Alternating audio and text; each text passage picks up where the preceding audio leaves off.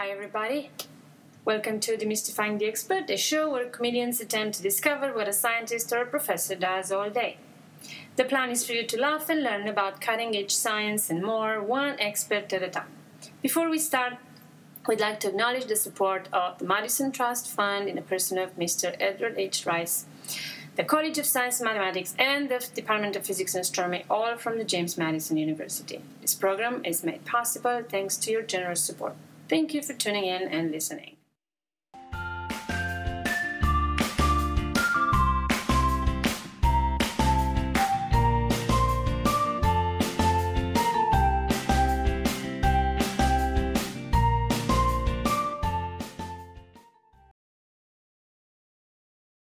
Hello, welcome back. New and old faces. Not old faces, just...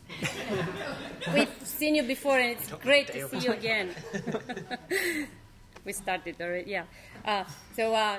This is a show about science, and it's the comedy who's going to bring it out of us.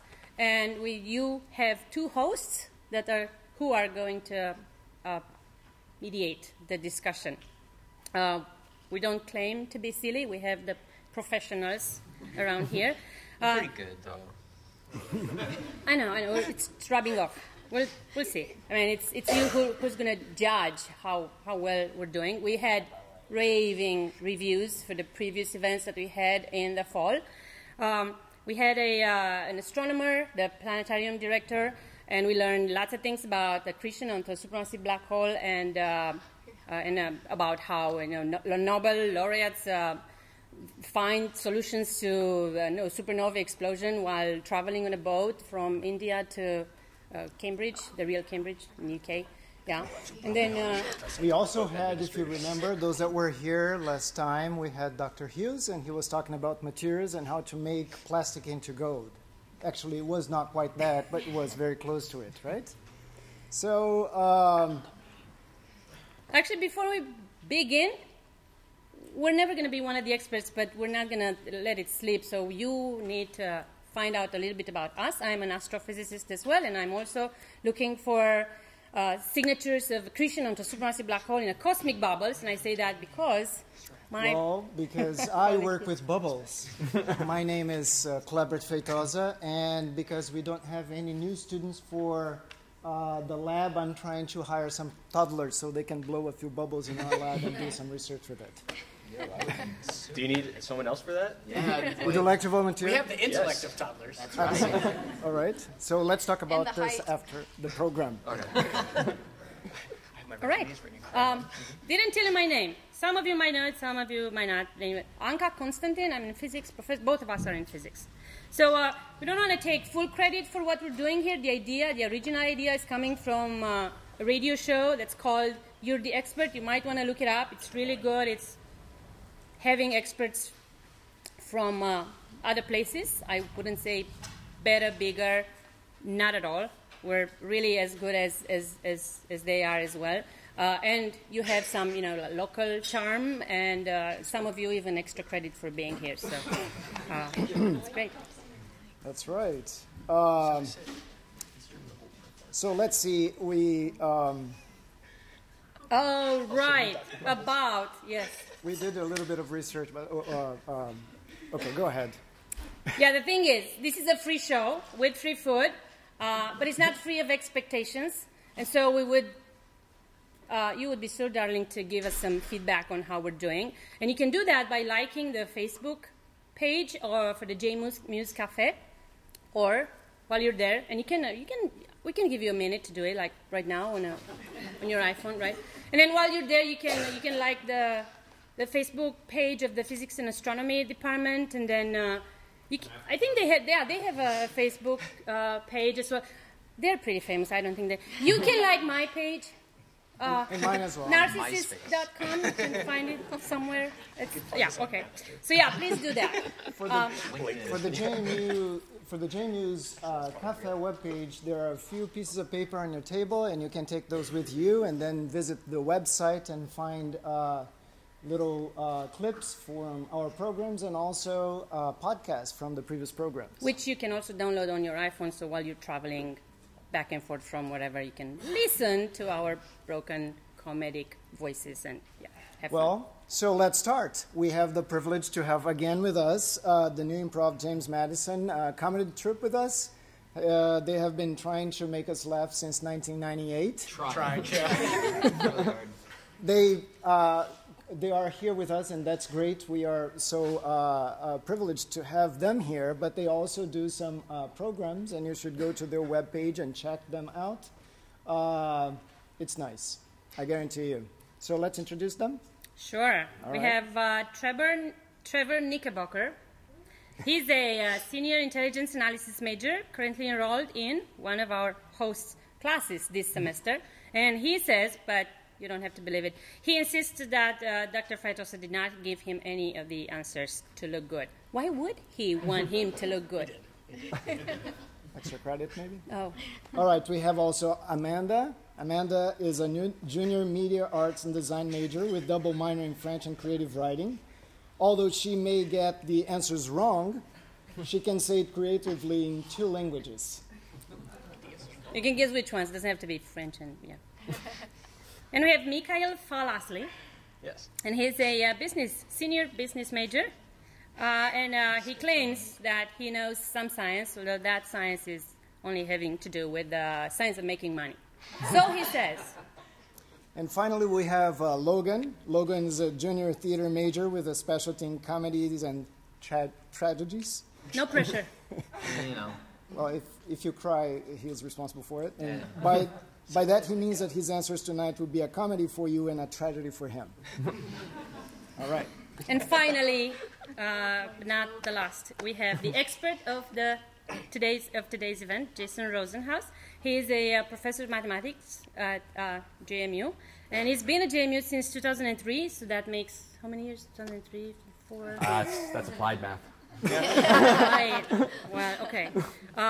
He's got his PhD from Dartmouth, the bachelor degree from Brown. You wouldn't have guessed that he's been living in Kansas for 3 years in the meantime somewhere. He authored 3 award-winning books, and I won't say anything about those because they would demystify already what he's working on when he's not in a classroom, and this is what our show is about. Fair warning here, 3 books and a lot of contributions on the World Wide Web and kind of famous publications that you probably read every day. So I'd say we could run easily, 3 or 4 shows like this with him. So we either do that or we're going to make this one a hyper show. Hyper, not hyphenated like hyper surfaces. But, yeah. So welcome our expert.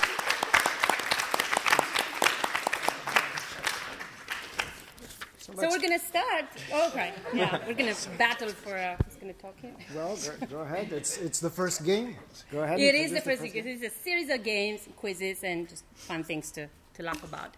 So the first thing to do is going to be the 20-question style game. Well, he has to ask a question for the comedians first. Right? Oh, yeah.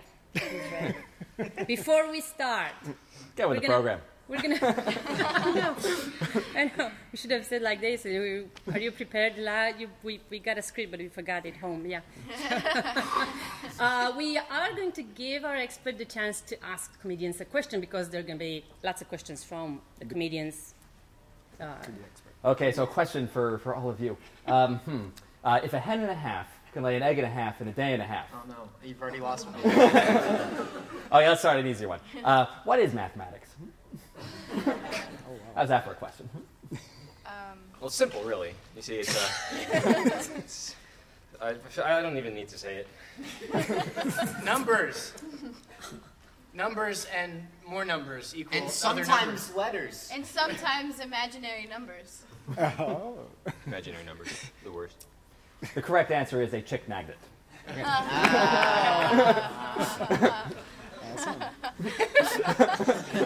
Sounds like we're ready for the first game.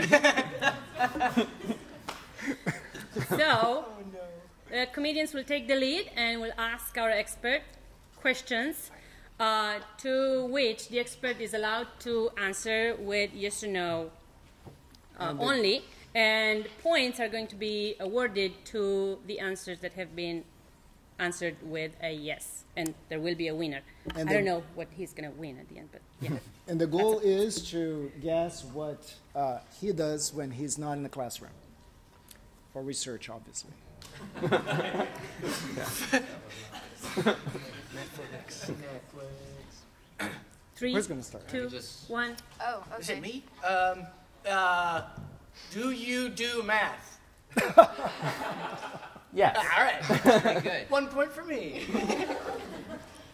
Is your study some kind of strange combination or like amalgamation of different subjects, like the history of math, for example, like Babylonian math, or like some other crazy old civilization that I don't know the name of?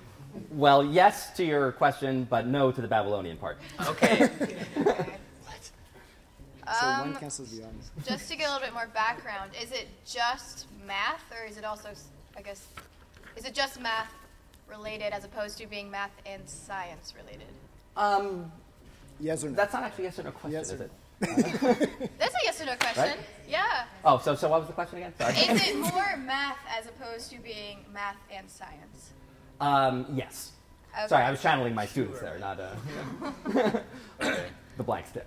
Does your field of study have widespread practical use? Like a shotgun. Widespread is a bit of a judgment call, but I would say yes. Okay, all right. Is it theoretical math? Yes. That's 2 points. Could you write that down? Yes. I don't know what that means. Yes.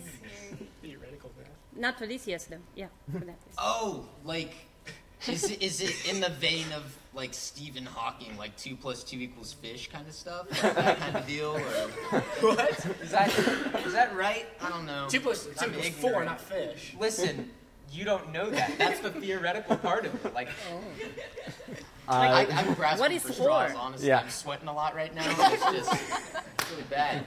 that would be a no. Okay. Yes. Cool. No. I'm pretty sure Stephen Hawking has never heard of me. Well, you know. Okay. Does it have to do with history of the world's existence? No. No.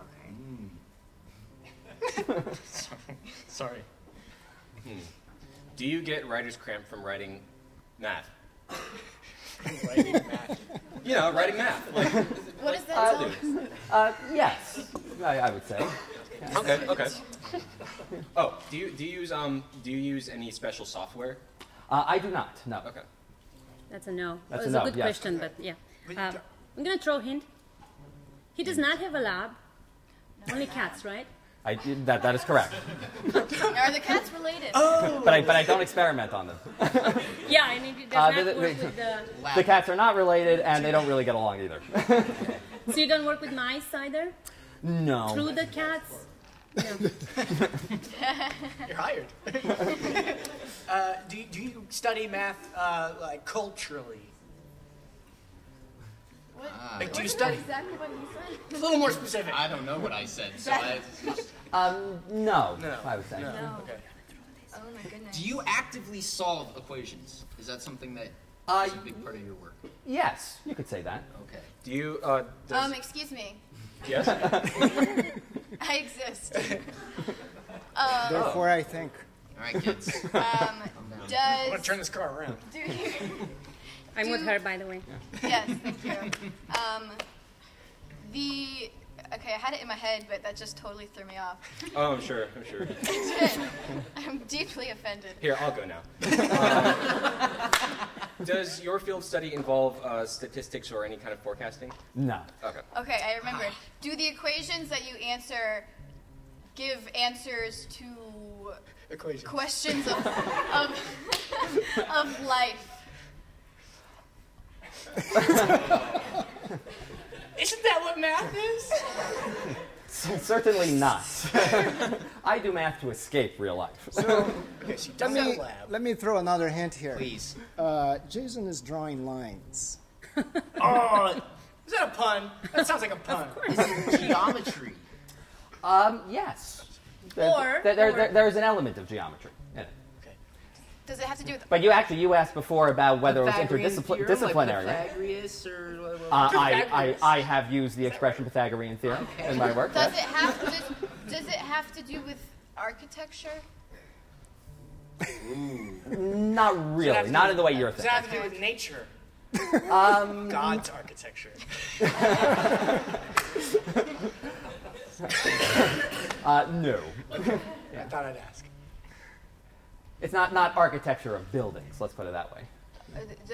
Is the Fibonacci sequence involved at all? No, actually, though. Good question. How much do you spend more time indoors than outdoors? Yes. Okay. Indoors and outdoors, so you're not a cartographer? Outdoors are scary. Is that math? Do you build models? Mathematical models? Yes. Yeah. That's one more point for me. No. Does it involve computers? Like, Oh. oh my gosh!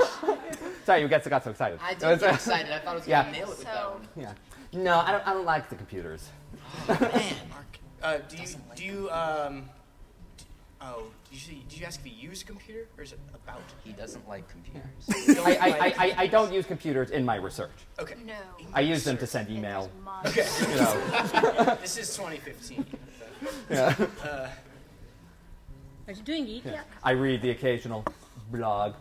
Does that have to do with your work at all? Reading blogs? No. No. The science of I write a blog. That also has nothing to do with my work. Do you do any kind of engineering? No. No. Gosh, this is tough. Yeah. So you're like 0 for 5, right? I'm winning, and I'm a theater major, guys. Like, Yeah. step it up. Yeah, so it looks like you're fishing in a big pond. So he's drawing lines. I think we were after. There are graphs involved. graphs. Yeah. That's You a say that mathematical like that term. helps us at all. Yeah. What is this graph? I'll help you some more. Graphs, He's true models. definitely fond of manifolds and hypersurfaces. Oh, okay. Hyper. Yes. Hypersurfaces being surfaces that cannot sit still, right? Yeah. See, that's what was going through my mind. Thank That you. was a joke. Surfaces that cannot sit still, graphing good, models yes. And OCD being an occupational hazard among mathematicians, we like things that are hyper. Yeah. Do you follow trends of any kind? Do you I'm a grab? mathematician. I don't know. Is Yeah. that a- We are not trendy. I understand the pun. That sweater's but, pretty Yeah. awesome. Or It is they're a nice they're sweater. called differently. Like a correlation. Oh, you mean like statistical trends? Yes, yeah, sure. Still no. Gosh. Graphs, Is it models. so you don't work in a lab? Do you take the math to a field of study? Like, do you apply it? Like to, in a meadow. Do you study on grassy meadows? We've already established that I don't go outdoors. So, yeah. Interestingly, though, field actually has a technical meaning within mathematics, and that is relevant to my work. That's great. Do you study magnetism? I'm sorry? Magnetism. No. Magnetic field? Magnetic field. Different kind of field, but good Okay, question. So we had graphs and models. Manifolds and hypersurface. If I knew what those words meant, that would help. But Start with surface, or give me we a dictionary. can Or we Google. can offer the expert the opportunity to tell us. Shall I demystify? There you go. Why don't we try this Oh. way of demystifying? Say you're meeting with the president in the elevator and you only have like 2 floors to go. Why don't you tell us what you would tell him about what's the most important thing, the punchline about your work?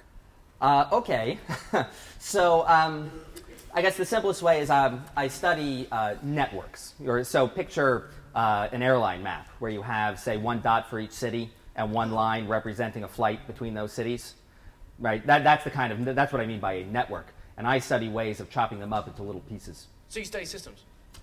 Well, yeah, but we can narrow down the kind of systems I study. Okay. Right. I So can't. yeah, that particular kind of system where Anka mentioned dots and lines. So you have in my example the dots are the cities and the lines are the airline paths. That kind of diagram is called a graph. So you're a Boxing professional connector of the daughters. Yes. Okay. Yes. I do dot to dot for a living.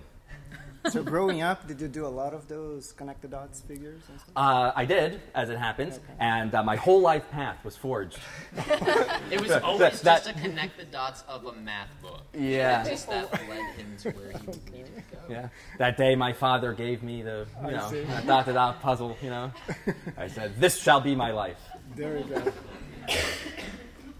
But you did say it was the math teacher in the 6th grade who revealed to you Pythagorean theorem. Yeah. So that was my teacher, Miss Oswald. Okay. Just in case you ever run into her, right? Yeah. Although she was old then, and that's when I was in 6th grade, so just saying. Yeah. So, yeah. But, yeah. No, so this is my 6th grade teacher, Miss Oswald, who was probably the first teacher ever to show me actual math. So math that wasn't just arithmetic or memorizing rules or anything like that. And in particular, I remember the Pythagorean theorem. That was when she showed me that. And it was a bit of a revelation to me. Because the Pythagorean theorem, I think most of you probably know what that is, right? That's the one if you have a right triangle, you have a squared plus b squared equals c squared. That was kind of the first example of a really not obvious mathematical theorem that I had ever learned. And it sort of occurred to me that, she didn't prove it. She just tossed this off. And I thought, I thought, no way, right? I was only, I was 6th grade, so what's that, 11, right? And, but even then, budding little skeptic, right? You can't just toss that off and expect me to believe that, right? So I was really impressed. And I remember, having this reaction like, no way, just no way that's true. And just that's when I started getting interested in math. And when I started to realize that math is so much more than what most people think it is. Most people, when you think of math, most people think of arithmetic, right? And when the people say, oh, I hate math, they really mean I hate arithmetic, right? But math, the real thing, what mathematicians do, is a combination of art and science, and beauty. And it's about understanding the reasoning behind things. It's actually like the exact opposite of memorizing rules and applying formulas. It's discovering what the rules are and what the formulas are, right? So mathematicians don't really compute, for the most part, or at least not pure mathematicians like me. We have graduate students to compute for us, right? Because that's what they're there for, right? Well, do you also have undergraduates? Yes, we do. As a matter of fact, that's a very trendy thing. I guess I do study trends. Yeah. So, but mathematics isn't even fundamentally about calculating things. It's about figuring out how you calculate. So, are you the kind of person that gets really giddy when they look at a picture of a fractal? Yes, I am that kind. Yes, I am that kind of person. As it happens, fractals and specifically don't float my boat. Okay, but yeah. You prefer long walks on the beach then? Yeah, I am like very pure, very abstract math. Right, that happens to be my taste. So so when I'm in the classroom and students ask me, oh, what is this good for? It's like, what is it good for? It's good for looking at, admiring, it's like looking at a great painting and saying, what is that painting good for, right?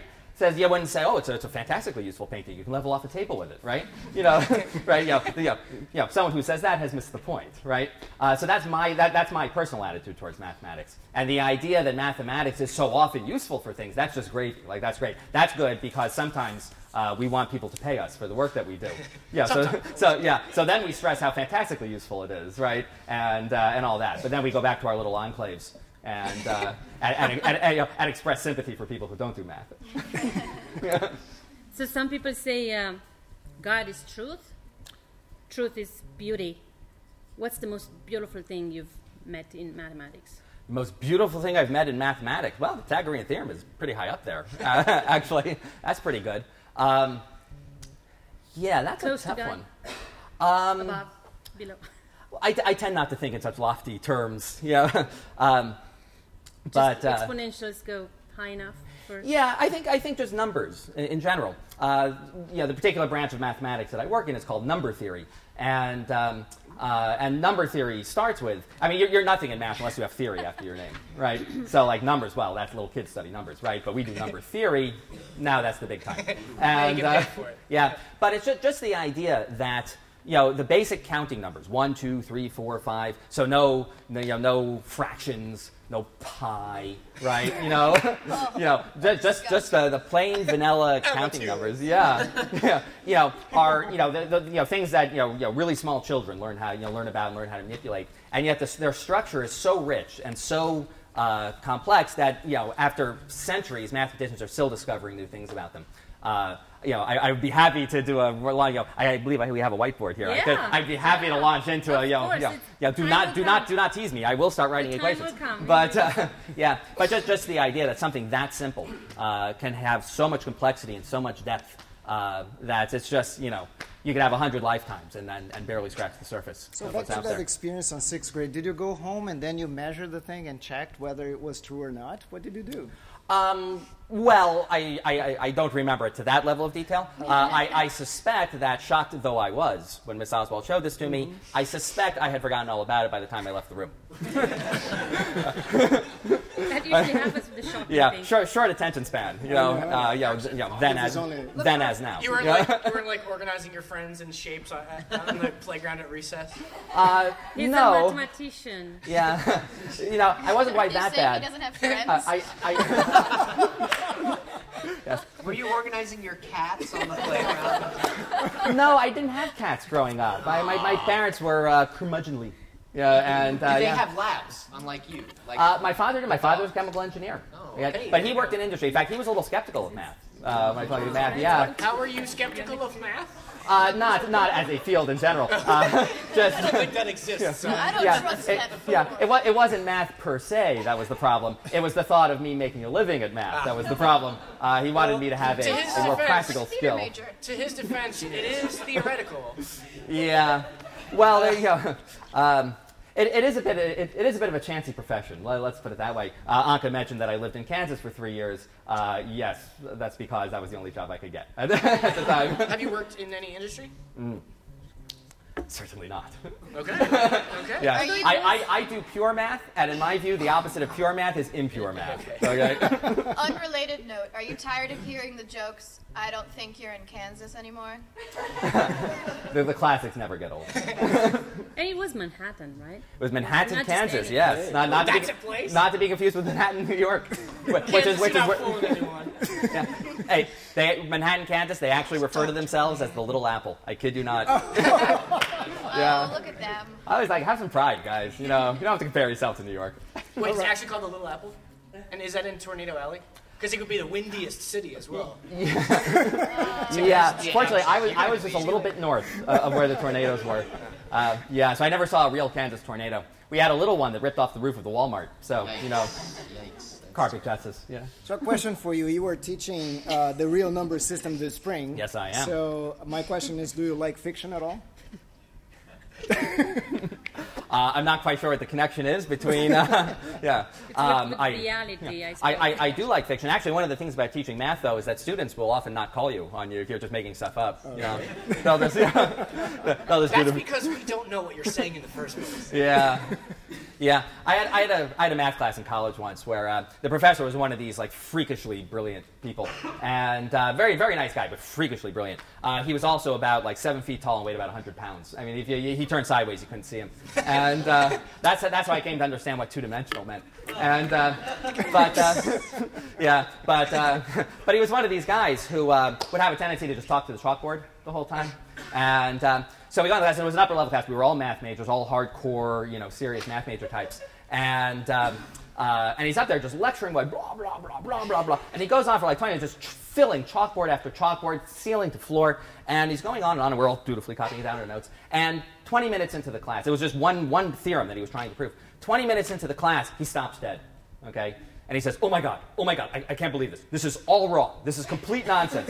says I completely messes up. Erases everything that he wrote and just starts over, right? Did that discourage you from pursuing that? It did. Because my friend who was sitting next to me kind of leaned over and said, wait a second. He said, he's been talking complete nonsense for 20 minutes. Not one single in the room pointed it out to him, right? And he thinks this is nothing. And it's just going on. Did he forget to carry a 1? It was much worse than that. It was it was almost as bad. It was like it was saying right in the first line, and like so everything else was nonsense after that. That'll get you. Yeah. That'll get you. Yeah. So it's like this guy's too smart. He was a funny guy though. He had 2 brothers. His name was Andrew Browder, which I mentioned for a reason. He had 2 brothers, Felix and William, who were also mathematicians. The reason I mentioned this though is that the Andrew Browder's father. You might actually have heard of if you actually took a good history class of the early 20th century, because their father was Earl Browder, who was the head of the American Socialist Party in the 19s and 20s, constantly in and out of jail during that time. And so he's in all the history books. And he had 3 sons, and they all became really famous mathematicians, which is kind of freaky. All very nice people, but not people who can talk to normal people, as it turns out.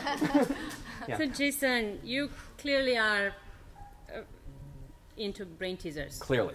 So people say an apple a day keeps the doctor away. Mm-hmm. Can you live a day without a brain teaser? Why would I want to try? I have never done the experiment. Let's Can put we it get that a way. brain teaser example? Well, I tried that hen and a half problem, and you didn't like that. You only started, you didn't finish it. Well, because you were all blanching, right? Okay. think we're all interested to hear it. Here you go, a little brain teaser for you. If a hen and a half can lay an egg and a half in a day and a half, okay, how long does it take 7 hens to lay 7 eggs? This has great emotional resonance for me. I was kidding about my father and the dot-to-dot puzzles, okay? But he did give me this puzzle when I was a kid and refused to tell me how to do it because he felt I should figure it out. I was like 4, for heaven's sake, you know? Yeah. And weeping. Yeah. I don't get it. Yeah. Stop yelling. All right. Yeah. It's like, you know, if you didn't want me to go into math, Dad, right? You know?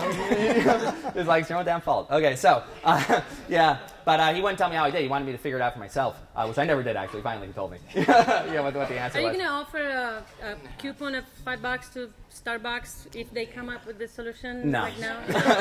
This whole time, he was just an, like, Starbucks representative, and we didn't even know it. So you ended up being an author of a book about one single Yeah, brain teaser. right. I did. You have done your homework. Well done. My first book was about something called the Monty Hall problem. Now, this actually has nothing to do with my main research, which is about cutting up graphs in clever ways. My love of brain teasers, there's a very famous brain teaser called the Monty Hall problem, and this is named after a game show from the 1970s. The host of the show was actually named Monty Hall. That's not a made-up thing. Yeah, it's hard to believe. And apparently that was his real name. that was not a stage name. Okay, he's still alive, living in Kansas. Come to think of it, funny coincidence. But anyway, this was a problem that was inspired by a game show.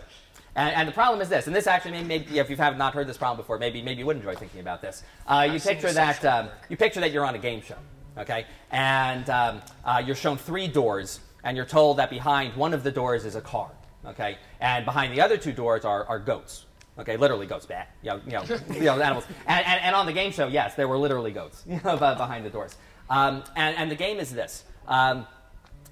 My book. Yes. Yeah, this is more impressive if it has the book jacket on it. But Okay, we can. Yeah. It does have words. Yeah, it's words. If you pick the right page, there are equations. Does it have Yep. pictures? There are exactly 2 diagrams in the book, and they were made for me by a colleague of mine because I'm terrible with diagrams. But the problem is this: you got the 3 doors, right? And you're trying to win the car. So here's how the game works. Monty says, choose one of the doors. So you're just guessing at this point, and maybe you choose door number 1. Okay. Before opening that door, Monty opens one of the other doors and shows you that there's a go behind it. Monty, of course, knows where the car is. Okay. So he always picks a door that does not have the car behind it. Okay. So let's say he opens door 2. Okay, so you pick door 1. Monty opens door 2, says, I'll show you there's no prize behind door 2. Okay, you now have the choice. Do you want to stick with door 1, or do you want to switch to door 3? Okay, that's the decision you have to make. Stay with door 1. Stay with door 1, and why do you say that? Because I know the answer to this problem. Oh, no, I was just saying because, I don't know, I don't have a reason. That's just, Just Really like a number 1.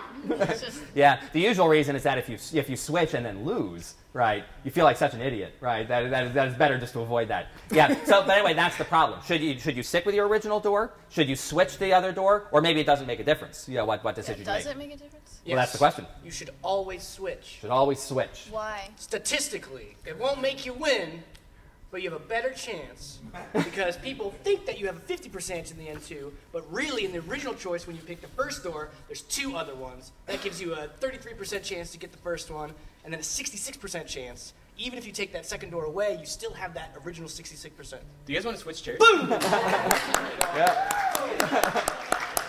And now we can It's give not this to impressive. Trevor. Memorize that. Yeah, here you go. But this is a library book. So your prize is you can borrow that for 2 weeks. Okay, so yeah. So Didn't that spark a huge debate? that was very good. Yeah, and that was actually quite a good explanation. I have to give you credit. The reason now. So this is a problem that came up on the game show. It actually existed before the game show, but the reason it's such an interesting problem is that nearly everyone says, and this includes most mathematicians, nearly everyone says that it just doesn't make a difference, right? The point is, after Monty reveals a door, it's a 50-50 chance, right? You have 2 doors left. Okay, so what possible difference could it make? It's a coin toss. Okay, and that's what most people say. And the way this became big news was, there was a column in Parade magazine written by someone named Marilyn Vos Savant, and people would send her questions often about math. And someone sent in this question, and she said, you should switch. That statistically speaking, you'll double your chances of winning if you do that. And this sparked the most epic correspondence in the history of Parade magazine. In fact, things got so heated. It went through several rounds, and including a lot of mathematicians wrote in, saying this is ridiculous. It's 50-50. It makes no difference, what you do. And she then explained her answer and got more angry correspondence. It eventually made the front page of the New York Times. Right? Seriously, I mean, how many mathematical brain teasers? I mean, mathematicians get very excited when we're in the news. But this was very humiliating, actually, because a lot of the mathematicians were just wrong. So this is roughly what my book was about. Partly was just the problem itself, but then there's sort of a mathematical way of looking at things, right? So when a mathematician looks at a problem like that, you don't just look at that problem. You start asking yourself questions like, well, if I change the initial assumptions in certain ways, how will that affect my answer? Or what if I consider this variation on the problem? How will that affect things? And kind of what the book is about is just that everything you would learn in a course on probability theory. This is this very sophisticated apparatus that we have for dealing with uncertainty. If you consider just variations on the Monty Hall problem, you just independently discover all of those concepts. So all those things that you learn in a probability class, you can't avoid using all of them just if you're going to think about problems like this. And that's roughly what the book is about.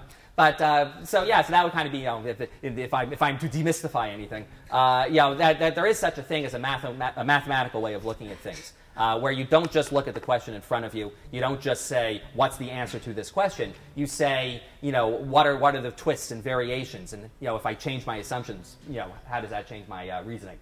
2 questions. Can you count cards? Can I take you with me to Vegas? No to both questions. I remember I am the purest of pure mathematicians, so I understand the theory behind counting cards. But to actually be able to do it would require practice, and I'm not into that. If I dropped a bunch of matches on the floor, you wouldn't be able to tell me exactly how many are still in the box? No, I am OCD, not autistic. I have a few mathematically... He needs to write the book first anyway. Yeah. That'll be my next book, Counting Toothpicks. 52. I have some friends that are mathematically inclined, and they say they're bad at counting. Are you like that too?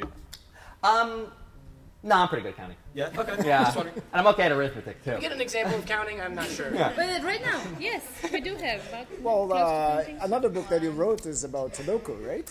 Yeah, well, so that was my second book, actually. It was about About Sudoku. what, sorry? About Sudoku puzzles. Ooh. But it had a similar flavor, that the idea was that, most people, the funny thing about Sudoku puzzles, right? I won't stop to explain the Sudoku puzzles, but, the funny thing about Sudoku puzzles is that, they're quite popular. I mean, books of collections of Sudoku puzzles sell very well, and plenty of people who will tell you with a straight face that they really hate math love doing Sudoku puzzles. And and as far as we're concerned, and if you actually read in the typical newspaper when they print Sudoku, they'll usually have directions, and those directions will say there's no math. In Sudoku puzzles, like please stop, even though they're little numbers in the cells, right? But don't get scared away, right? And what they mean to say is that there's no arithmetic. But as far as mathematicians are concerned, solving a Sudoku puzzle is a consummate math problem. You're using deductive logic and deductive reasoning to solve the puzzle, and that's precisely what mathematics is. So the Sudoku book has kind of a similar flavor, where I actually wrote that with a co-author, Laura Tallman, who was also a faculty member. And what we were doing there was showing how the way a mathematician would look at a Sudoku puzzle, and all of these questions that are very natural for a mathematician to ask. Questions like, how many Sudoku squares are there, right? That's kind of a natural question. The newspapers keep publishing them. They're going to run out anytime soon? The answer is no. But if you were worried. All sorts of other questions. How many starting clues do you need to have a correct puzzle, right? What's the fewest number of clues you can get away with? What is it? It's 17, if you were curious. Yeah, 17 being a prime number. I like that. I already knew that. I just wanted to let you answer it. Yeah. Interestingly, the maximum number of clues that you could have is 41. Right? Also prime. Yeah, sorry, the maximum number of also prime. Very good. I know prime numbers. But not quite the meaning of You're good at this. Maximum number of clues where you can't get rid of any of them. But anyway, so what we do in that book is we show how, just by asking a few very natural questions that anyone can understand. I mean, not deep mathematical questions, but just questions that you might be curious about. But then if you try to answer them, you cannot avoid just rediscovering a lot of principles of number theory and other branches of mathematics, combinatorics, abstract algebra, doesn't that sound sexy? I mean, why does everyone want to study math? When I got to college and looked at the course catalog and I saw that course called abstract algebra, I was like, oh, okay, oh my God, I am so majoring in math. Okay? Girlfriend in a week. Yeah. Chick magnet. Yeah. Freedom. Yeah. Seriously, mathematicians don't understand why everyone doesn't study mathematics. It's like, I mean, we get to solve puzzles all day, and people pay us. If we're lucky, people pay us to do it. So if you take a Sudoku puzzle from the newspaper, how long does it take for you to solve it? I'm not especially fast, at solving them, to be honest. On the other hand, I consider it cheating to write down candidate numbers in the cells. Yeah, okay. So that's to do it here. That's for wussies, right? Yeah, so it's but no, I'm not especially good at them. I enjoy them, but I'm not all that fast at them. So next in line, we have a game, the jargon and acronym game. It's a quiz, okay? And the expert will chip in with explanations, especially when the answer doesn't matter, correct or incorrect. It's going to illuminate us on what's going on there, right, Jason? Sure. Yes. Sorry, I was in my happy place. Welcome back. Yes. All right, panel. One at a time, the question, and you can, work in groups or individually. It's up to you. Can we huddle? You want One to at be a on my time team? that we can. First question. You're gonna have the answer to that one. 4 alternatives. This isn't working. What are Platonic graphs? Okay. We're gonna give you Multiple choice. Okay. Yeah. Right. We don't need them, but go ahead. You don't. That's fine. Graphs that are just friends. That's what I was going to say. Yeah. That's exactly what I was going to say. Oh well. You knew the Hold answer. on your thoughts. B. Graphs associated with to the famed Platonic solids of Greek geometry. C. Graphs made for children's molding clay. That's right. D. Close associates with Aristotle's graphs. No, because Plato. That's where the funny comes in. Are you all looking at me? You answered the door question. All right. This is all on you. Okay. So if I pick answer A, then you eliminate C. No, I'm going to go ahead and do the B one because it sounds correct, and that's how I got a decent score on the SATs. There's the Greek same And you would be right. So I mentioned that I study these things called graphs, which are just diagrams that involve dots and lines. They really are, as simple as it sounds. However, that's kind of a big subject. Okay, so I study a specific kind of graph called a Platonic graph, and the way they get their name is that there are certain solids that are very regular, like a cube. Right? You have 6 squares. Line to make a solid, or a tetrahedron. That's when you have 4 triangles. Tetra meaning 4. Now these solids, have a history going back to the ancient Greeks, who were kind of the first ones to do geometry the way we think of geometry today. And these solids were considered especially beautiful, precisely because they were so symmetrical and so even. And it turns out this particular family of graphs that I study has a connection with those solids, and that's one of the things that makes these particular graphs so interesting. I will spare you the elaborate technical explanation of what that connection is, but that's the idea. So when I say I study graph theory, if this were a room full of mathematicians, I would need to narrow that down a lot more. You can go to a graph theory conference and have 2 people who specialize in graph theory who have nothing to say to one another. There are graph theory conferences? Yes, there are. Do they all just sit around going, this could be a graph? No, This would make a great graph. Yeah. I disagree. Yeah, the common misconception about what goes on at academic conferences. Your typical math conference is maybe 5 to 10 minutes of math, okay, and that's to justify having your home institution pay for your travel expenses. And then the rest is people. And then You just cuddle. Networking. Connecting dots. well, we're careful to have these conferences in places like Boca Raton, Florida, or Santa Barbara, California. In fact, the first research conference I ever went to, it was held at the University of Missouri. Okay. My mom went there. Be careful, pal. Hey, I was so excited. I was a third-year graduate student. It was going to be the first research conference I was actually going to speak at. I was so excited to be there. And I go there, and it was an annual conference, and everyone there knew everyone else. And I kept overhearing people saying, gee, a lot of the regulars didn't come this year. I don't know what happened. And I was like, what? why wouldn't they come? This is great, And then they explained to me that usually the conference is held, Boulder, Colorado, University of Hawaii, places like that, and that somehow that the reason it was in Missouri this year was that for some reason the University of Missouri math department had this huge pile of money that they had to spend, so they so they hosted the conference. As one of my graduate school professors put it, you can't really justify a lot of these conferences based on the math that gets done there. Our tax dollars at work. Hell yeah. Well, It's great work if you can get it. let's go to the second question then. How's that for demystifying? Yeah. It's working great. So pay attention to the question. The question says, what are sexy primes? First alternative, all of them, baby. Prime numbers, second. Prime numbers, there are one more than a power of 2. Alternative C, prime numbers that differ by 6.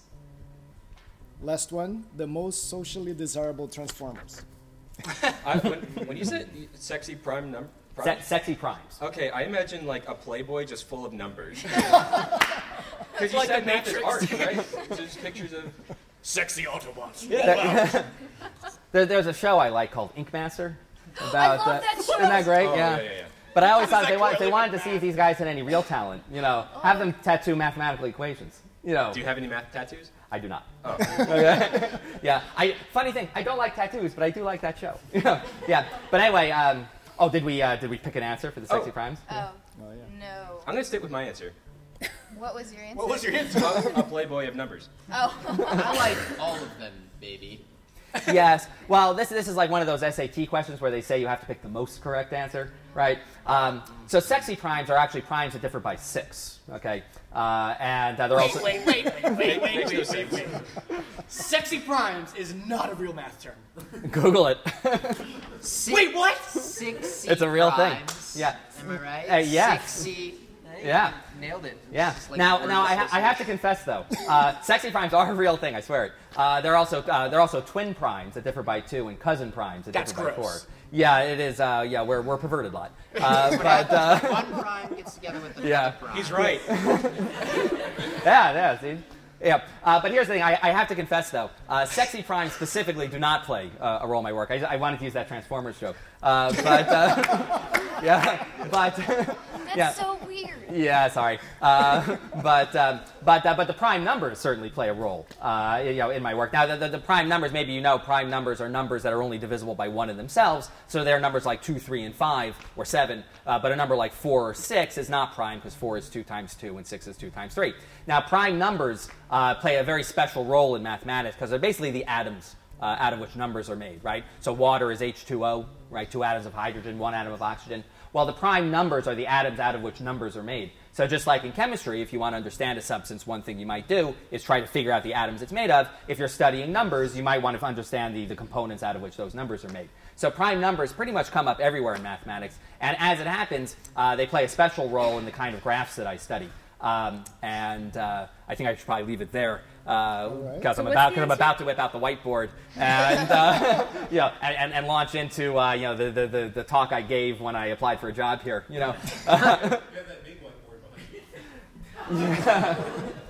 Yeah, permanent marker, please. Yeah. All I have is spray Yeah. paint. Oh, by the way, if you ever see that movie, the John Nash one, the Beautiful Mind, and you know how he's always scribbling on the windows of the Princeton University Math Library? I've been to the Princeton University Math Library. They don't let you do that. Okay? Yeah, they're very touchy about that. Ready for the next question. So It's about ready. a famous mathematician. All right. It's so famous you've probably never heard of him. Yeah. Ever heard So- of Beyonce? Yeah. She's a mathematician? Yeah. No, her you've heard of. This guy you probably never Lady have. Bacon. Arthur Cayley. He's famous. Why is he famous for? Math, A, of course. Well, something in math that he's famous for. Oh, okay. A, he once ate 50 hard-boiled eggs in one sitting. 50's a number. Math. Not even 51, it's just 50. That might have been Paul Newman. Yeah. B, he once shot a man in Reno just to watch him die. Johnny Cash reference? C, he invented a family of graphs with extraordinary symmetric properties. I think that was Johnny Cash. Right. That's a different Johnny Cash song. D, he was able to play 40 games of chess blindfolded. And Jason is also very fond of playing chess and solving chess problems. Blindfolded. Blindfolded? At some point, I decided math was not nerdy enough, right? So I decided to start playing chess. You know, Oh, okay. Good. Which one is it? Why is he famous? I'm trying to make sure there's not a Wait, Johnny what? Cash song that involves chess. What was C? It says here he invented a family of graphs with extraordinary symmetry properties. I'm gonna go with that one because he did math, so he was a nerd, so he had no friends, so he needed to make his own family. Ouch. That was a long joke. It's a multifaceted joke. Shockingly, that is the correct answer. Yes, it is. Oh my god! I could challenge the reasoning process that led to it, but Oh. Can I kindly suggest that you draw a graph with extraordinary symmetry properties? I'd rather not. No. Actually, I'll do it. yeah. Yes. It needs to be Using extraordinary. only sexy primes. Yeah, I could draw a picture of a Cayley graph, but I don't think it would really mean much. Here, but Is that a hyper? no, they come later. Actually, yeah. So Cayley was a mathematician in the 1800s, and he was the funny thing, he was actually interested in a different kind of object called groups. Okay, and suffice it to say, that is a very technical definition. I don't just mean any old random collection of objects. That would be a set for the mathematicians in the audience. But a group was a particular kind of object, and he started using graphs, these dots and lines diagrams, as a device for understanding groups. Okay, and he invented things that we now call Cayley graphs. Funny thing, they turned out not to be all that useful for understanding groups, but they turned out to be really interesting in their own right. And they have these symmetry properties that I mentioned, although it would be a little hard to illustrate them in this context. But as it happens, the specific graphs that I study, these Platonic graphs that are associated to prime numbers in an interesting way, are examples of Cayley graphs. And a lot of this machinery that Cayley invented turns out not to be so useful for what he was working on, but it was fantastically useful in other areas. And it's kind of interesting, I think, just because this is a pattern that seems to repeat itself over and over again, that mathematical machinery that's invented for one purpose or to solve one problem ends up being fantastically useful in other areas. And I can give you a number of examples of that. Actually, I mentioned John Nash a minute ago. One of his great... Johnny Cash. Yeah. No, this is Johnny Nash. Okay? And John Nash, who, by the way, I have seen raking the leaves of his front lawn. That's really cool. Damn straight. Right? You're now 2 degrees of separation from John Nash. Okay? So, yeah. Not Johnny Cash. Yeah. Johnny Cash. Yeah. I grew up near Princeton, New Jersey, which is where he lived. And, but anyway, one of the things he's really famous for is for, maybe inventing is a bit strong, but for pioneering something called game theory. Okay? And,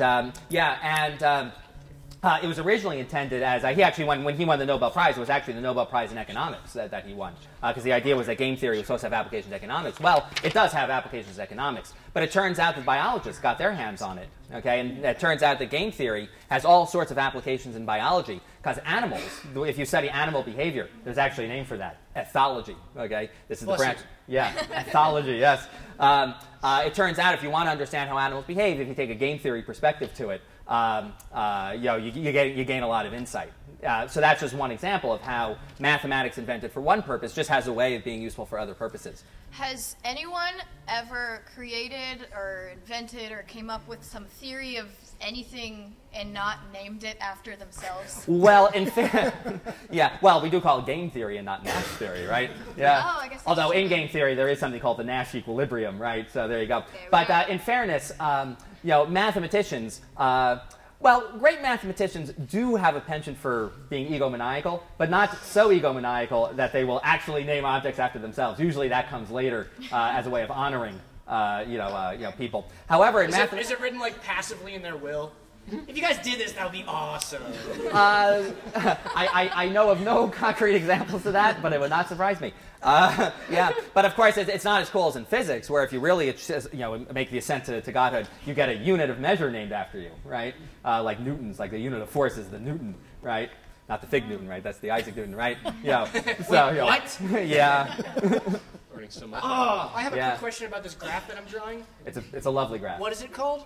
A Cayley graph. A Cayley graph. Yeah. Okay, I'm gonna Draw guess. my cousin Cayley. Cayley did not call them Cayley graphs. Is what I'm saying. To your knowledge. Does So- it have So here's the extraordinary- next question for you. We're still playing the game, in Yeah. fact. I'm not sure if I'm going to pronounce this right, so if I do wrong, you please correct me. And the question is, what is the Cheeger constant? Cheeger, hard G, Yeah. yes. All right, Cheeger constant. So A, an unchanging Cheeger, Cheeger constant. B, a shortened form of the Tastiest Cheeseburger constant. Or C, a measure of the ease with which a graph can be fractured. And D, Cheeger, I hardly know her.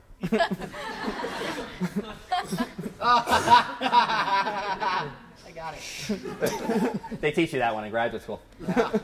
I don't want to cheek someone when it's not consensual. Easy now. Trigger someone? Cheeker someone, excuse me. I was graphic. So, who's going to answer? Tongue in cheek. Oh, I will answer. I will answer C, please. C, Oh, Right? wow. What, That's on the what's, chapter. a measure of Yeah, the ease vowel, with please. which a graph can be fractured. Yes, that one. Right. Again, shockingly, that is the correct answer. Yeah. Yeah. So I mentioned that I chop up graphs for a living. And I pretty much do. So the basic idea is that one thing you can use graphs for is to model something like a communications network. Imagine that you have a bunch of cities and you have various lines of communication between those cities. Okay. And you can imagine that you might have competing concerns. Okay, on the one hand, you want the network to be resilient. You don't want it to be the case that if one wire goes down, then the whole thing is fractured and no one can talk to each other. So if you imagine a network that's shaped like a barbell, where you have a bunch of cities over here that are all linked up and a bunch of cities over there, and then one connection going between, well, that one connection goes down and suddenly everything is split up. That would be a dumb way to build your network. Okay, so you might go to the opposite extreme. Okay, connect every city to every other city. Okay, and if you had no practical limitations, that would be a very smart thing to do. Okay, the trouble is usually that's very expensive, to actually do that. So what you're looking for are graphs, networks, if you will, that on the one hand have a relatively small number of connections, but on the other hand are very hard to fracture. And that's basically what I study. How do you find the graphs that achieve the optimum balance between those concerns? And one tool I use, right, if you're going to talk about how easy it is to fracture your graph, you need a way of measuring fracturability. Right, Okay? right. Yes, clearly. and this particular device is something called the Cheeger constant. Now, funny thing, Cheeger, that's a person's name, I should mention, right? Jeff. funny. Jeff Cheeger, Jeff the guy named. And basically, he came up with this like in the late 1960s, the Cheeger constant, and he basically wrote his big paper, says, I introduced the Cheeger constant, although he didn't call it that, and then he basically put his feet up on the desk and said, I'm done. Okay, I've got a constant named after me, and I'll just rest on my laurels. Funny thing though, relative to what we were talking before, the Cheeger constant, well, we now call it the Cheeger constant. He didn't call it that. He invented for a totally different purpose. He wasn't so interested in graphs. He was more interested in Getting a girlfriend. So fast. Yeah. Could well be, but no. This is your big moment. I was not paying attention my happy moment, but all right, I'll try. Your favorite math word. My favorite. You've said it like 3 times tonight. Begins with an H. It begins with an H. Hyper. Oh, the hyper. Yes, The he was interested in hypersurfaces or manifolds, and that's really what he was interested in studying. It's another good example of how a tool that was invented for one purpose got co-opted. Now it's kind of funny. I mentioned it was literally it might have been 1970. I think it was when the paper was actually published. So we're getting pretty recent now, right? I mean, most of the math you learn in your classes, you're lucky if you break into the 20th century, right? But anyway, now you're getting more and more current. So there you go. Lucky or just very unfortunate? Oh, you're like, I'm telling you things like 24 people in the world know about, man. Oh. This is my Yeah. this is my Cayley graph. Kaylee graph. Oh, Kaylee. There's Lee on the y-axis, Oh. K on the x. She looks K great. Units are letters, and Lee units are name. It's my cousin Kaylee. And I know. I can. I'll just use this as my thesis for my doctorate. I have seen pictures of the real Arthur Cayley, and not a handsome man, is what I'm saying. Really? So yeah. I'll change the thing. Yeah. So that was well done. Yeah. Well, his cousin is very handsome. Yeah. So make it a mix of the two. All right. Hybrid Cayley graph. Oh, right. How's that for the jargon and acronym? We're going to move on because it's time. Time flies when you have fun. Game number 3, which it proves to be the most challenging for our experts because it's about answering as quick as they can. And as you I don't answer already anything noticed, right? That hardly happens. All right. So we're going to have a series of rapid-fire questions for the experts with the purpose of learning a bit about childhood, what's inside his brain, Horrible, where are these unspeakable algebraic things. things are coming from. Right. Start. Okay, where were you born? New Jersey. Favorite plant? Whoa. Wow. Favorite plant? Rhododendron. All right. Favorite ice cream flavor? Vanilla. Rhododendron. Clowns, creepy or funny? Funny. Least favorite color? Excuse me? Least favorite color? Least favorite color? I gotta tell you, I like them all. Favorite activity as a child? Playing chess. Favorite place to travel? Chess tournaments. Now, favorite place to travel? That's a tough one because I'm not a big fan of traveling. Yeah. Okay. So probably New York City. Let's say that. I like New York. Do you have a nickname?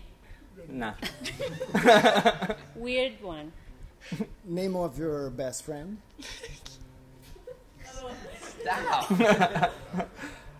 Rhododendron. Don't say you didn't see this coming. It's a mathematician. Is it okay if he's imaginary? Cayley. Yeah. Sure. Well, my friend Peter there, sitting there in the audience, right? Yeah. Studiously not laughing at any of my jokes. So, I'm saying. Are you aware of any book full of science with basically no math? A book full of are. science with no math. I know you are, actually. And that's a hint. It's not yours. It's possible you're referring to my book. No, it's not yours. You tricked me. Yes. Yeah, a book full of, say it again? And that's coming from your website. From full my of website? Science, but with basically I no think math. I think I've been hacked. Yes. And you do have some typos, too. I can point those out. Everyone's a critic, right? Book full of science, but I don't know what you Really? You sorry? Can I say? Go ahead. You're not so sore about that hypersurface thing, are you? Maybe. So, the 2 books that Darwin wrote. Oh, how silly of me! Yeah. Uh-huh. So I have. I also have an interest in evolution and creationism. Guess which side I'm on? And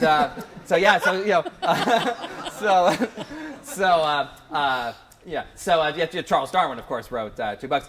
Funny thing about Darwin, of course, Darwin is something of a hero of mine. But the one thing that always bothered me a little about Darwin is that he hated math. I was often making snide remarks about mathematicians. He's the one who's famously said, a mathematician is a blind man in a dark room looking for a black hat that isn't there. I have no idea. I have no idea what that actually means. But it's very deep, yeah, and it doesn't sound complimentary. He had a big beard, so you know he's the real deal. Yeah, but that was old Darwin, right? If you ever see pictures of Darwin as a young man, he was quite strapping. He was no Arthur Cayley. He was a sexy prime. And even older Darwin was just a skeleton. He did marry his cousin, so yeah, that was less frowned upon back then. All right. So he's a cousin prime. Then. There you go. Yeah. We're going to come back to science, pseudoscience, creationism. Well, Darwin was a hero for you. Any other heroes? No, only Darwin. No, yeah.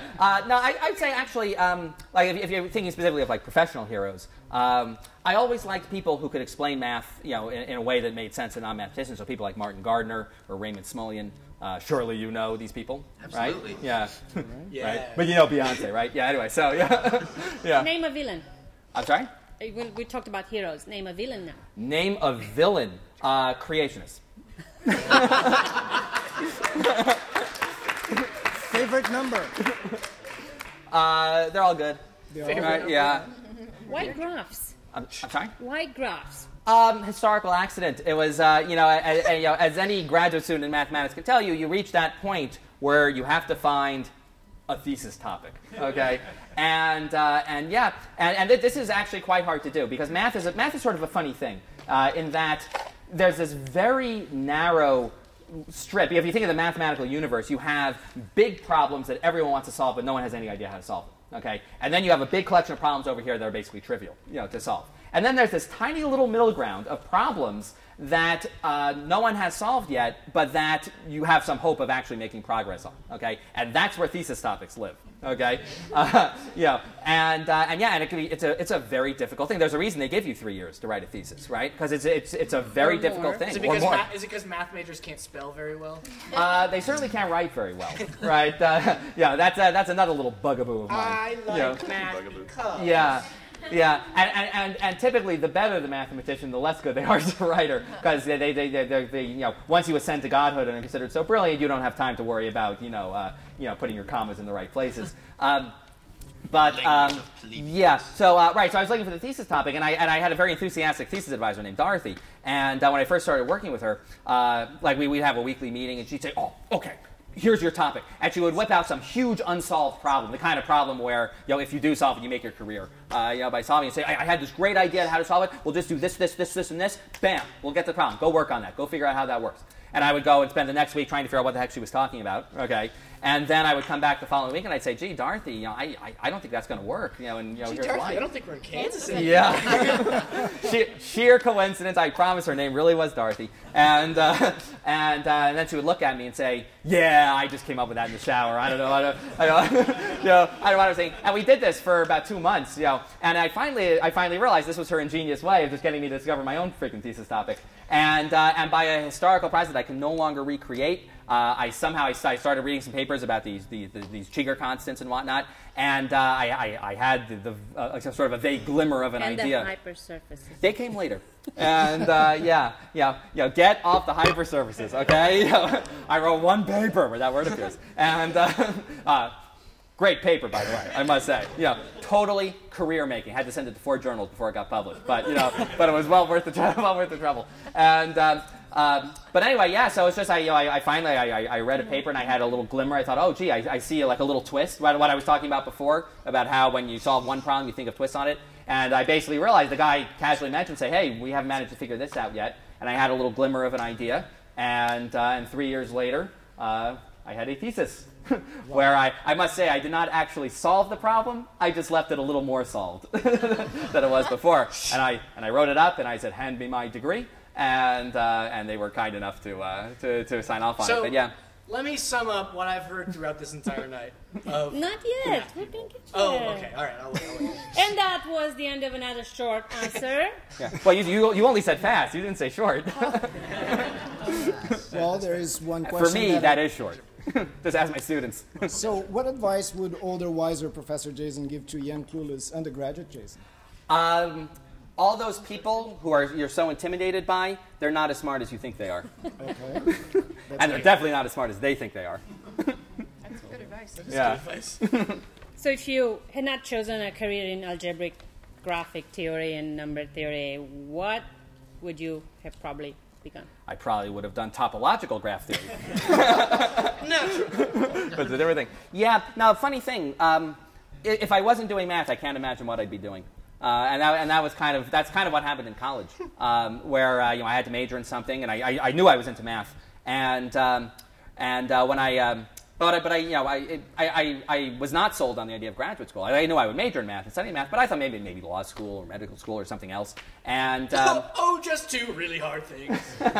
yeah, and maybe I'd get into politics, but then I got to be my junior year, and you start thinking about what's going to happen after school, and I started wondering, if I didn't do math, what would I do, right? And I couldn't think of anything that I liked as much as math, and it was a funny thing, in 1995, that was an exceptionally bad year for mathematicians. The universities were having a lot of budget cuts, far less hiring in mathematics than there had been. Sounds like a Johnny Cash song. Yeah, and a lot of people, even some of my math professors, told me this is not a good time to go to graduate school because my father's worst nightmare is going to come true. I'm not going to be unemployed. But I did it anyway because what the hell else were they going to do, right? And so there you go. Is there a favorite and a least favorite comedy show out there? A favorite and least favorite comedy show? Well, favorite is certainly anything you all do, right? And least favorite is anything you don't do. Goodness. No, actually, I can't think of a least favorite. That would probably be The Big Bang Theory. Okay. Really? Yeah. Thank you. Yeah.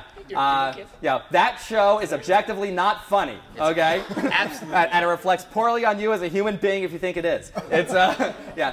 No, it's I've seen worse. But I'm not a great admirer. So a short one again, fast. What is the meaning of life? Short. 42. Yeah. Fast. 42. 42. I could think of a lot of sarcastic answers to that. But I would say the meaning of life is to find something you enjoy doing and to leave your little corner of the world a little better than you found it. Wow. That sounds like That's good. Great philosophical mystery solved. The next question. I'm with you there, right? Yeah. Okay. You ask me something hard, like where do you get a good slice of pizza in Harrisonburg? Benny's. It was a trick question. You can't get a good slice of pizza in Harrisonburg. So let's move on to. Oh, sorry. Hey, you're from Jersey. You had to drive across to New York City to get a good slice of pizza. You can't get a good slice of pizza anywhere but New York City. Yeah, it's just the way it is. Certainly not Chicago. Yeah. Okay, I kid. It's a fine dish, Chicago pizza. So, what aspect of life is more impacted by the lack of mathematical literacy? Public policy, I would say if you go back to our founding fathers, Thomas Jefferson, Benjamin Franklin, these were people who took a serious interest in science and math. I mean, they could really talk intelligently, about these subjects. Obviously, given this, what was known at the time, but they were up on it. They considered it important. President James Garfield. Garfield, right? He was one of those 19th century presidents between. He's an orange cat. Assassinated by Czolgosz. Oh, really? Yes. Okay. Yeah, he was one of those people between like Lincoln and Roosevelt that no one talks about. He actually discovered an original proof of the Pythagorean theorem. Really? Right? Yeah. I don't think there's pretty much anyone in Congress today who could tell you what the Pythagorean theorem is. Or at least very few. And this has consequences. That intellectualism is even sneered at, right?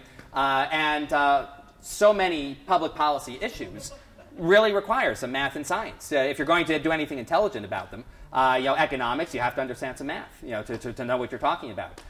It's not arithmetic that we're talking about. You know what? I would take it. If given Congress these days. So I mean, this really has consequences. It's funny, but it's also kind of sad. But so there you go. So do you agree with some saying that there's actually an illusion of scientific literacy around here? It's just. I'm sorry. We're pretty illiterate.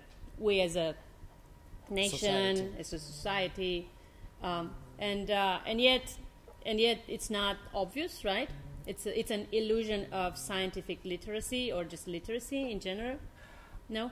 How do you spot it? How do you how can you distinguish between true science and pseudoscience? Well, that's a good question. Yeah, there's certainly. I mean, it's certainly true that a lot of people think they know something about science. And one interesting thing about the internet, the internet it's like any other technological invention. It can be a wonderful tool, and it's never been easier to find information. The problem though is that anyone can put anything on the internet, and there's very little quality control. So it's an interesting. It's a difficult question. How do you be savvy about where you're getting information from? Now, I don't have any really pithy answer to that. But you do want to be a little bit savvy about it. Now, we've mentioned evolution and creationism a couple of times. This is one place where I think scientific ignorance, really has consequences for public policy. In that, when you have people who, with complete confidence will tell you that the Earth is 6,000 years old, and that species don't evolve. Well, I'm sorry to be harsh. I do try to be polite, but those people don't know what they're talking about. And one of the ways I got interested in it was when I discovered that they routinely talk about mathematics, and they'll whip out equations and they'll start using jargon. And if you actually know anything about math, it's excruciating to listen to. because they just flat out don't know what they're talking You're talking about like the second law of thermodynamics. That's a good example. Yeah, they often talk about the second law of thermodynamics, and for physicists, it's like your fingernails on the chalkboard. It's like that's not the second law. Stop talking, right? And yet they'll say this with complete confidence. And the reason I bring this up is that I think the real issue that's going on there is that you have extreme insularity. That a lot of these folks are raised in communities where this is the dominant perspective, where they're taught from a young age that anyone from outside that community is someone not to be trusted, and they only talk to each other and they all pat themselves on the back. And I think that's, in microcosm, the problem that we face more and more in all sorts of areas. That that more and more people only talk to people who agree with them. They you have if you watch cable news, you have the conservative channel, you have the liberal channel. On the internet, whatever crazy viewpoint you have, you can find websites that cater just to that viewpoint. And so I think I don't know what the solution is, but one big problem is insularity. Is that people not talking to anyone outside their little bubble, and that's why you go talk to creationists and they'll have these utterly crazy ideas about science, and yet they'll speak with absolute confidence. I mean, I wrote a book about this. Okay, that makes total sense. Yeah, and I'll bet it's out there somewhere. And yeah, I'm sorry. It's in Carrier. Well, that's All good right, too. Field trip. Let's go. Yeah, and. Not prepared. Yeah, and I forgot. I was about to say something brilliant, but I forgot what it was. Yeah, but yeah. But I would often, what the book is about is that I would often go to creationist conferences and just hang out with them and socialize with them. I was never undercover. Yeah, I was never undercover. I never hid anything, but I would just talk to them. But I would have people who, not knowing what I do for a living, try to explain to me about mathematics. And they would show me how probability theory, completely refutes, evolution. I did write a book about probability theory. And they would just say, and they would just start talking, and they would say these crazy, crazy things. The kind of thing if one of my students ever wrote, the red pen would be wielded, and I would be mortified that any student of mine could have come away so confused, about these issues. But actually, I'll wrap up this little thing with one funny story to give you an example. They often talk about physics. Actually, your bailiwick, right? Second law of thermodynamics, quantum mechanics comes up a lot. Radioactive I'm decay. glad you listen to them. Yeah, and if you read their literature, it's often superficially very sophisticated. And they would talk about very elaborate things in physics that I didn't know any about. Well, this is when I was in Kansas, when I was surprised when I got interested in this. And I had a friend in the physics department. And it just so happened that math and physics shared a building, at Kansas State. And I was on the first floor, and physics I was on the third floor. So every time I would read one of these things, I would run up to my friend Bruce and say, "Hey, Bruce, explain to me what they're talking about here. Why is this? What's wrong with this?" And Bruce, finally, after like the fourth time I did this, got really annoyed with me, and he took the creationist book I was holding. He took it and he threw it across the room, and he says, "Will you please stop reading this nonsense?" And that's kind of the kind of the theme there. So how's that for a short answer? It was not. We're past that. Next question. This is great. I know. We're about to end the beautiful event of today. I feel like this water is finally kicking in. I know that usually happens by the end of everything. You want more.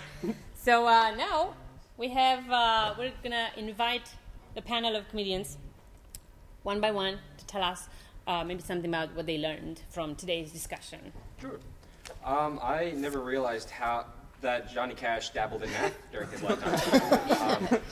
They didn't mention that in the movie. Walk the Line. I know some math.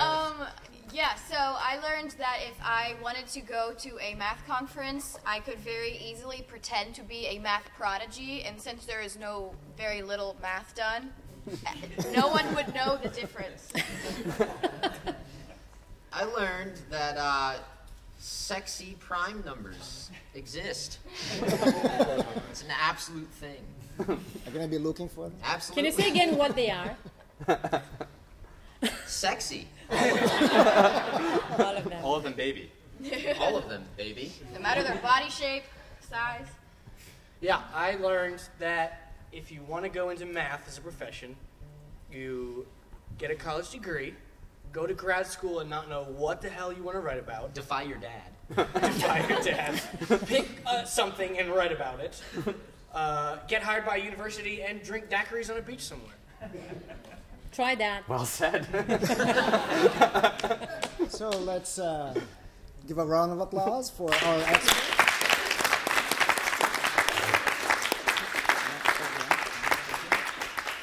Thank you all for coming. We really hope you enjoyed the things we've done today. So again, like us on Facebook. Go on the website, the JMuse Cafe. We're going to have the recording, so podcast, and you can listen to them over and over and over. Just download them on your smartphone and, Hello. Yeah. Hello. You don't need anything else. Yeah. So we Talking to just the went listeners. one last thing before we go. What is the problem of the week? Oh, okay. So. That's what the board is for. Oh, really? Yeah. There you go. Oh, you want the actual problem? Yeah. Of course. So in the math department, we have something called Problem of the Week. We have this mostly because I choose to do it. Go hunting this. Yeah. Let's go. So basically what this is it's a sort of a very informal competition where every week I pick a problem, and any student who, well, it doesn't have to be a student actually, but generally students who choose to participate are welcome to. And the winner, I among the correct answers, I do a random drawing, and the winner gets a $5 gift card to Starbucks. And if they're in one of my classes, they get a little informal extra credit for doing this. The problems are always organized around a theme. This term's theme is geometry. Lines. Lines, yes.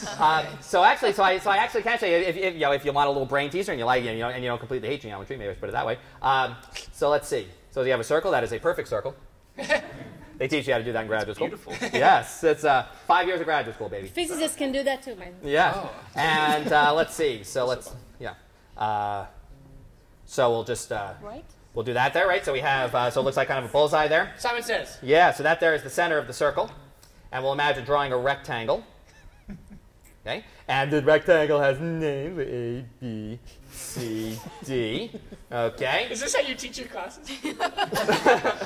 The students who Zero to participate missed. in the problem of the week usually get A's. The ones who don't tend to be down here. Yeah. So, Now imagine that I draw in that line segment here. And suppose I tell you, we're almost done. Suppose I tell you that the radius of the circle is 5. Can you tell me the length of that line segment? 1.5 days. Which line segment? Oddly enough, that is not the worst answer I've gotten to this problem.